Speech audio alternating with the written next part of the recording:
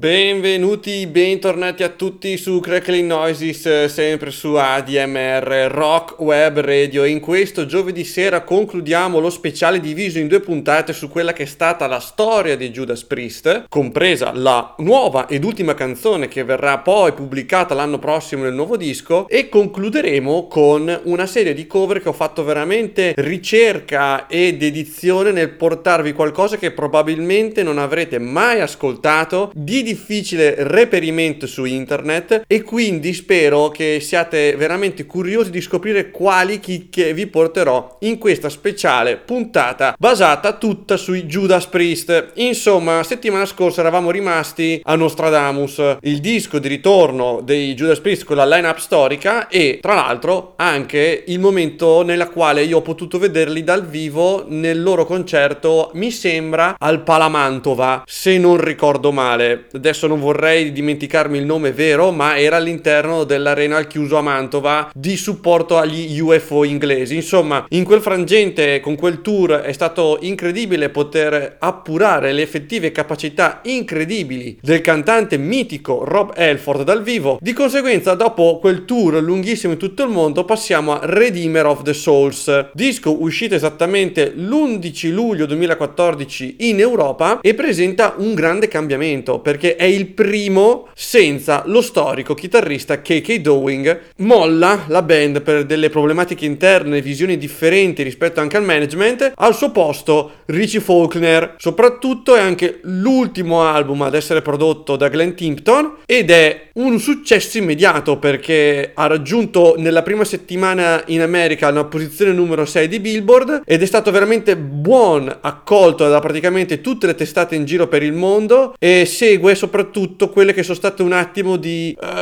indiscrezioni varie che si sono succedute su quello che sarebbe stato il futuro dei Judas Priest. Insomma, un album veramente molto importante per questa discografia infinita, per questa band. Noi andiamo ad ascoltare il secondo singolo che hanno fatto uscire il 19 maggio 2014, March of the Damned. Questa, signori, è la seconda puntata focus sui Judas Priest. We're walking the streets. We know where we'll meet. Can't stop us. They don't know why. They try.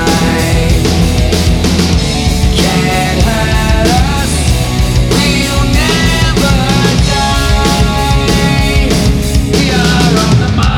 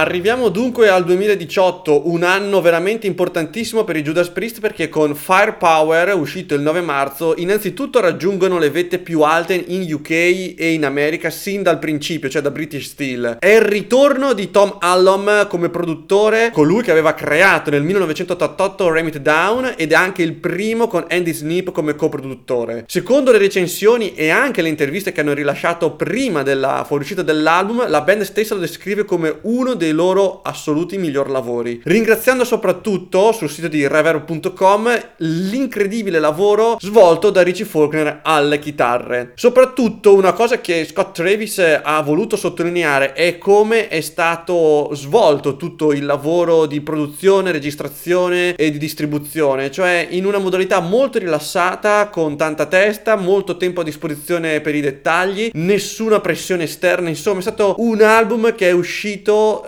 in maniera veramente naturale. Infatti, oltre ad aver raggiunto delle posizioni altissime nei mercati americani e quelli inglesi, nel 2019 vincono anche 2 premi in Inghilterra come Metal Storm Awards Biggest Surprise e Planet Rock Awards come Best British Album. Insomma, Firepower spazza via tutti i dubbi che avevano creato i Judas Priest negli anni precedenti in merito alla loro carriera, come avrebbero potuto continuare, se avrebbero potuto continuare, che cosa ci avrebbero, insomma, lasciato un'eredità, un testamento. Niente, continuano imperterriti nella loro strada, e noi ascoltiamo da questo disco il loro terzo singolo, uscito una settimana prima della release, Never the Heroes.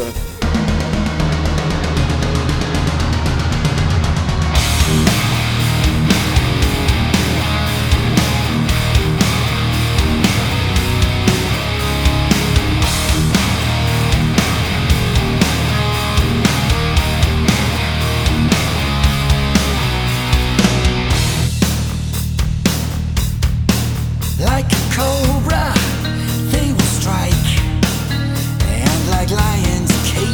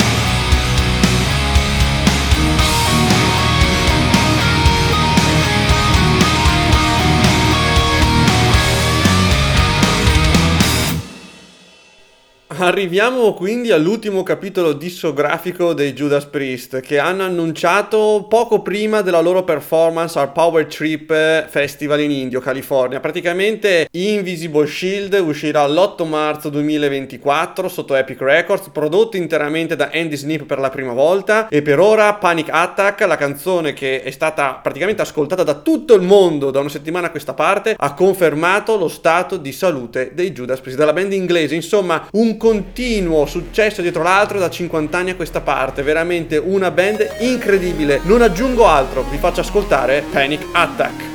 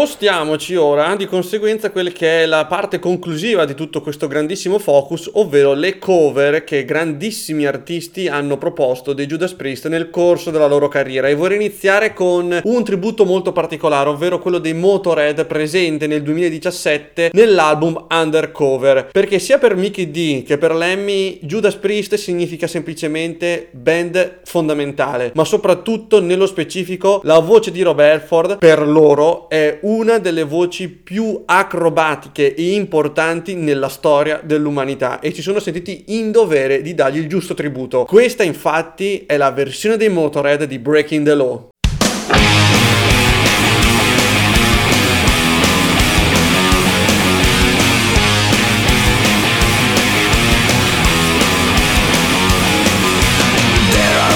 Completely wasted, out of work and down. All inside it's so frustrating. Trip from town to town.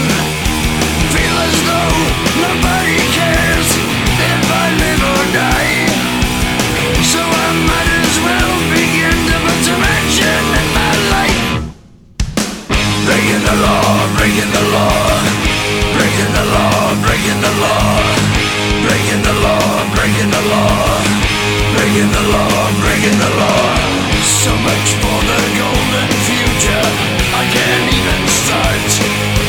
I've had every promise broken, anger in my heart. You don't know what it's like, you don't have a clue.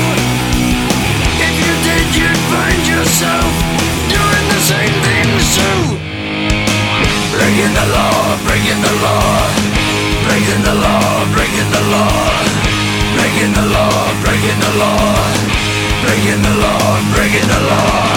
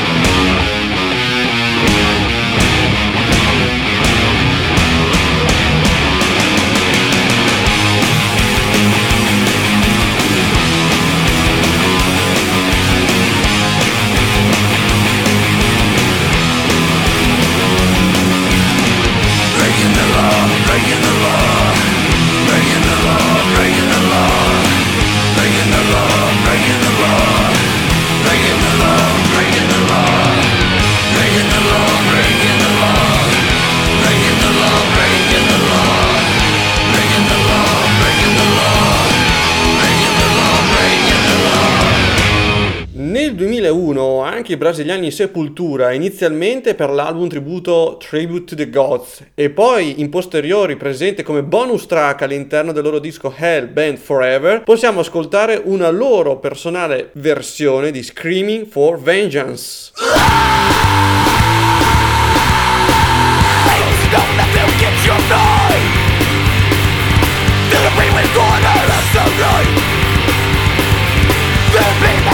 Draws you closer. They're living in a world that's run by fear. Always thinking, baby, oh, that's okay.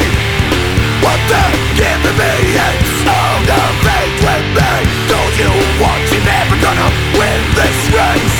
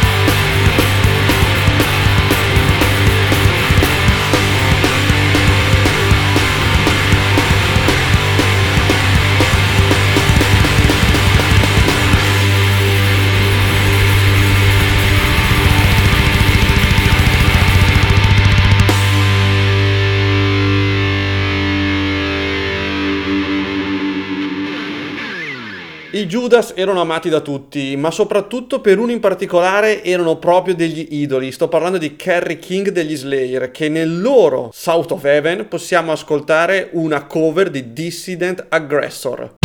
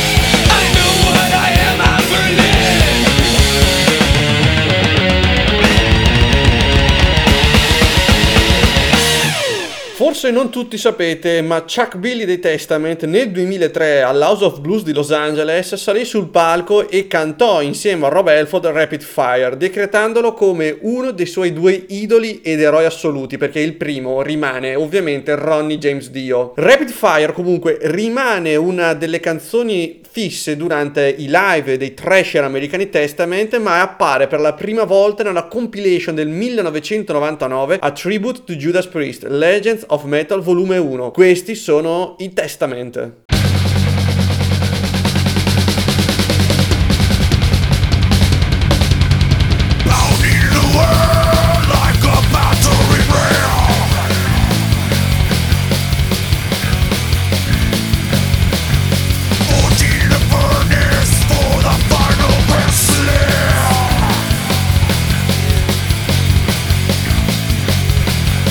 Jumping away at the source of the cause will be gone.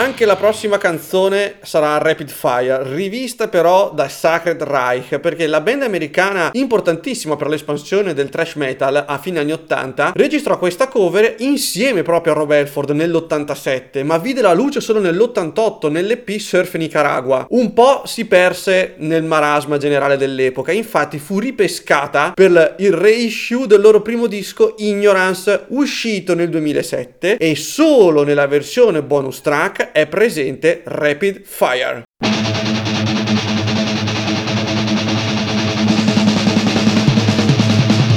Pounding the world like a battering ram.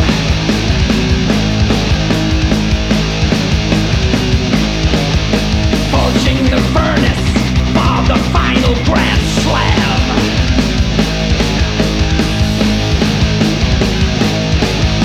Chopping away at the saw, soon the cause will begun. Cleaving a trail of destruction that's second to none. Hammering anvil, straining muscle with might.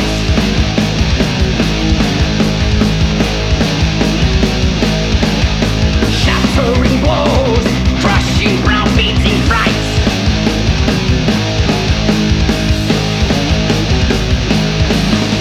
That's devastating and destabilizing the curse.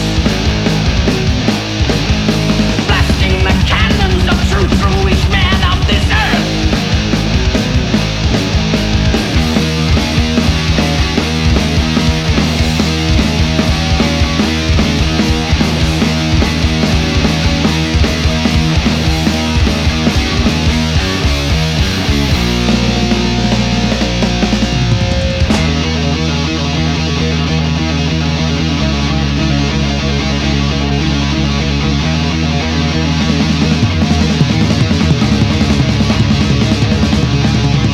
Wielding the axe comes the one culmination that's always seems certain to bring down the curtain and read.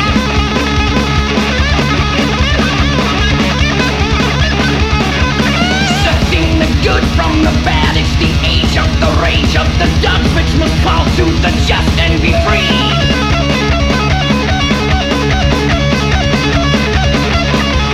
No grief for the vandals who trampled and sampled till this base condition brought forth demolition to all.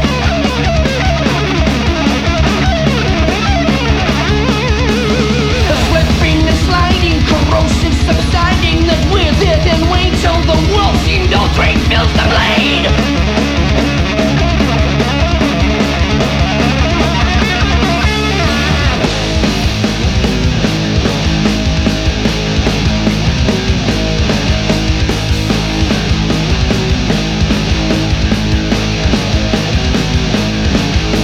Pounding the world like a battering ram.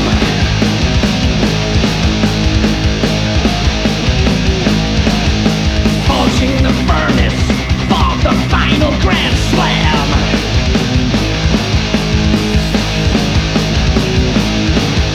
Chopping away at the saw, soon the cause will begun. Cleaving a trail of destruction that's second to none.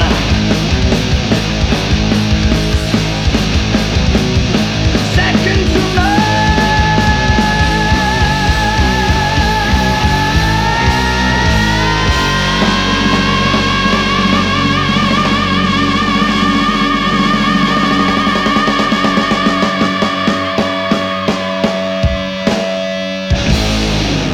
La prima delle due chicche che vi voglio far ascoltare stasera si chiama Grinder, proposta dai Pantera dal vivo nel 1997 nel tour americano, dove salì sul palco non meno che Rob Halford. Una serata incredibile, importantissima per la band americana Pantera, perché nonostante non suoni lo stesso genere, per tutti, compreso Phil Anselmo e anche i fratelli Abbott, è una figura fondamentale, soprattutto la voce di Rob Halford. Di conseguenza, da un video amatoriale con un audio abbastanza decente, vi voglio far ascoltare questa incredibile testimonianza live di circa 30 anni fa. Grinder dal vivo, Pantera e Rob Halford. Ladies and gentlemen, let me tell you something right now.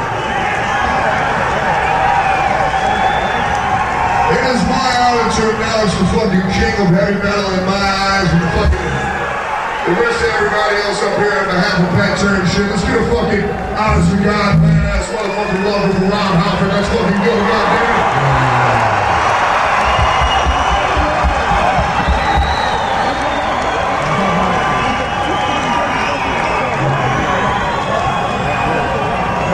Now I ain't gonna say nothing else. This is all it is for this shit.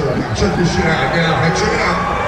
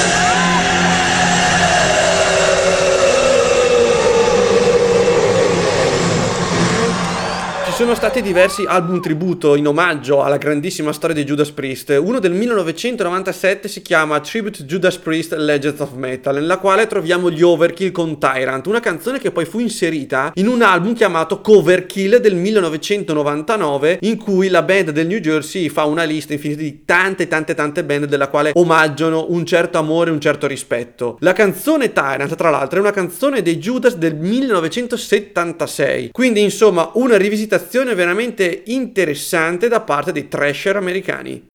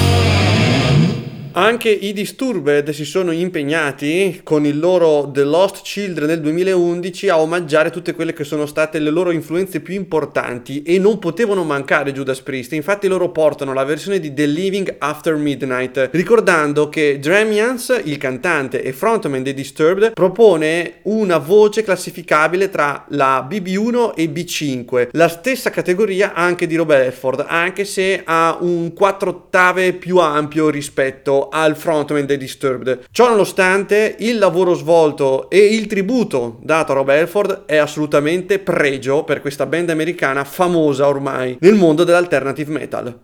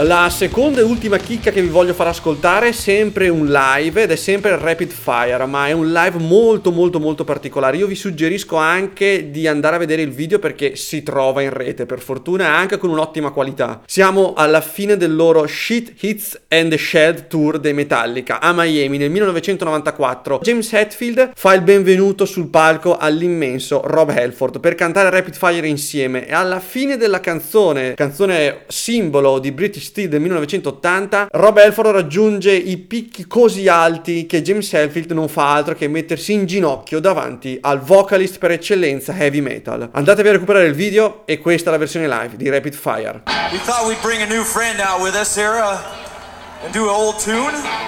Hope you guys are gonna fucking dig it. We fucking love playing this shit here. So I'm gonna bring our friend out, Mr. Robert Halford. Hell yeah! So fight, and we're gonna do an old Priest tune, right? Yeah. Tell them what it's all about, man.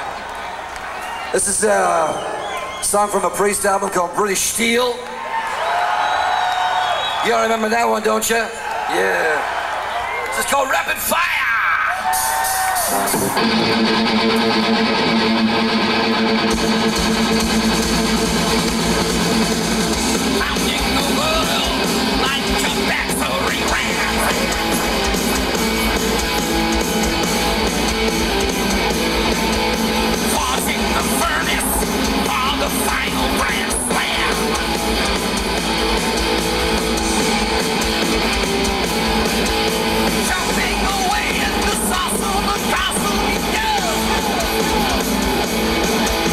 Waving the trail of destruction, the second to love.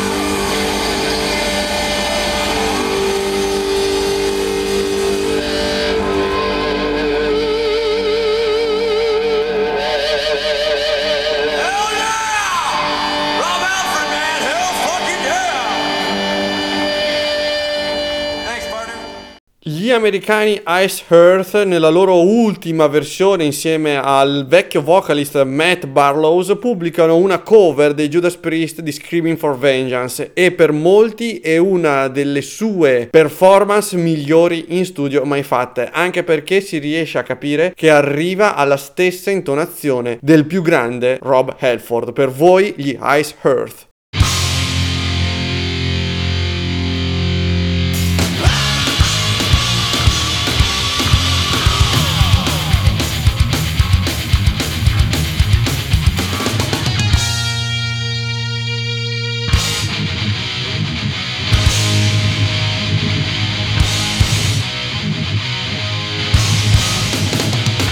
Hey, listen, don't you let 'em get your line. Feel brave with all this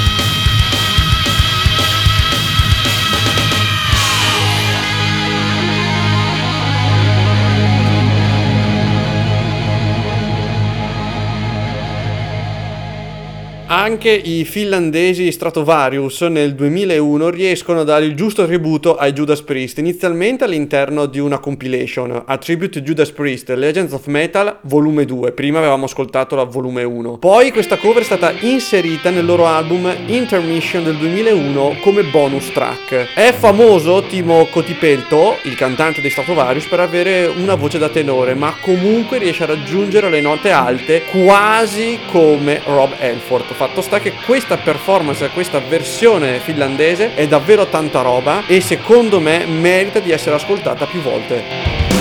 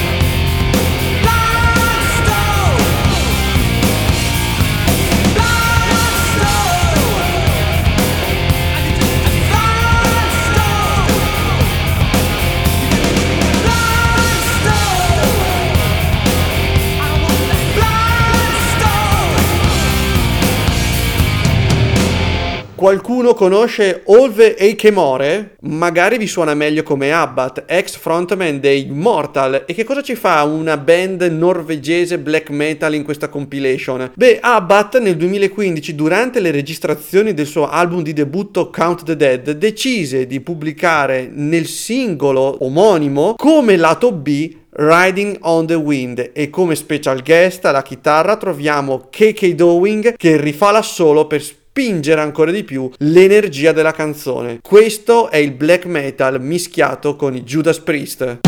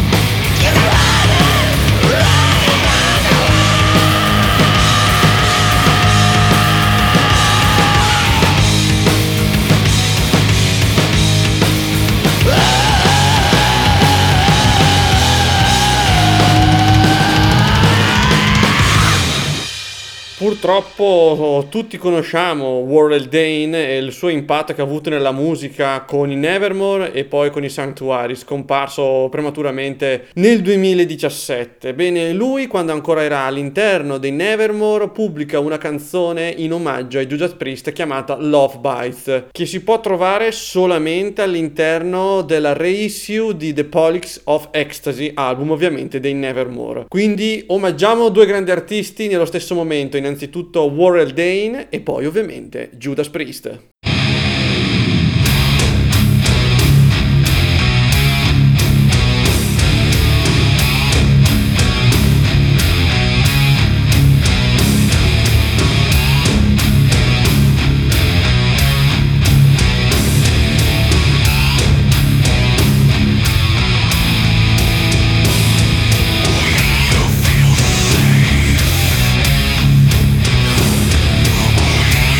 Feel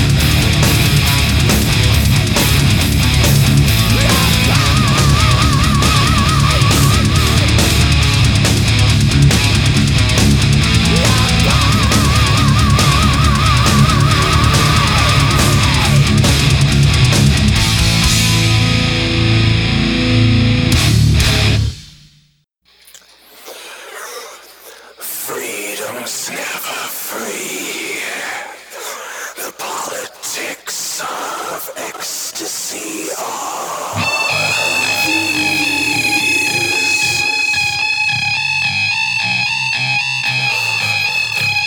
If you take a step back and you realize your home can't be a perfect world, there's still hope that you feel free. Injustice is gone. Injustice is gone for undone while.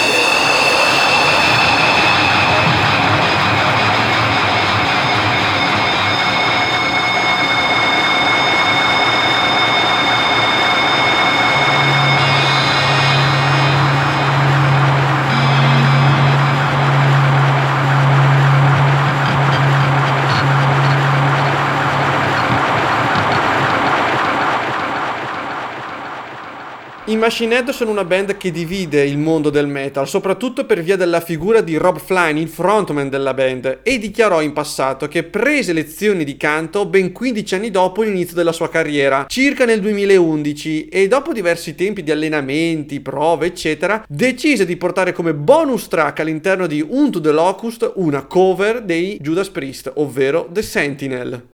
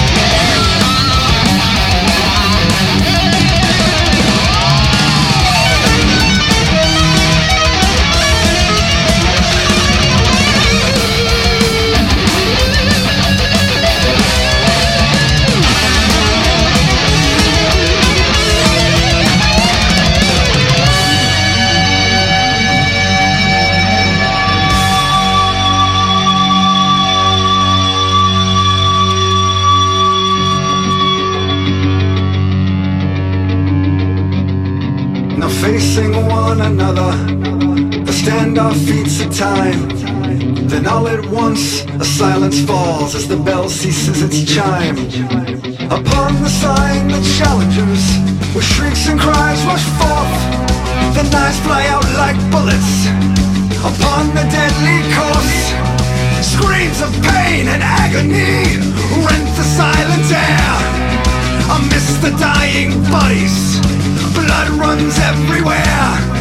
The figure stands expressionless, impassive and alone, unmoved by this victory and the seeds of death he's sown.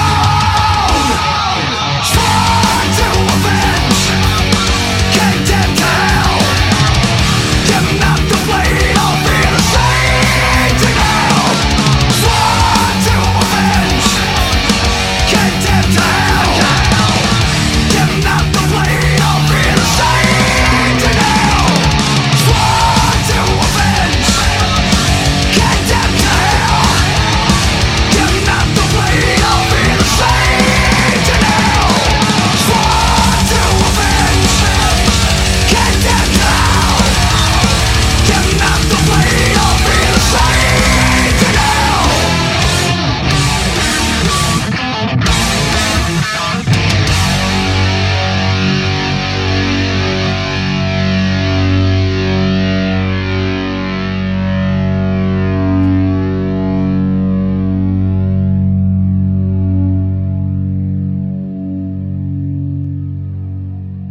Un'altra band molto divisiva sono sicuramente gli svedesi Arch Enemy e purtroppo anch'io mi trovo nella condizione di non sopportarli più in questa versione con Alyssa White alla voce, ma tolti questi piccoli gossip eccetera, hanno pubblicato un album chiamato Burning Bridges, un album fondamentale per il melodic death metal svedese, con alla voce ancora il loro frontman originario, ovvero Johan Liva. Ma solamente nel 2009 c'è una reissue in slipcase con diversi live e diverse cover, fra cui Starbreaker di Judas Priest, in una rarissima reinterpretazione fatta con ancora Johan Liva, perché la stessa canzone è stata ripresa anni dopo da Angela Gossov e poi in un secondo momento dalla stessa Alyssa White. Insomma, noi andiamo ad ascoltare quello che è stato il principio degli svedesi.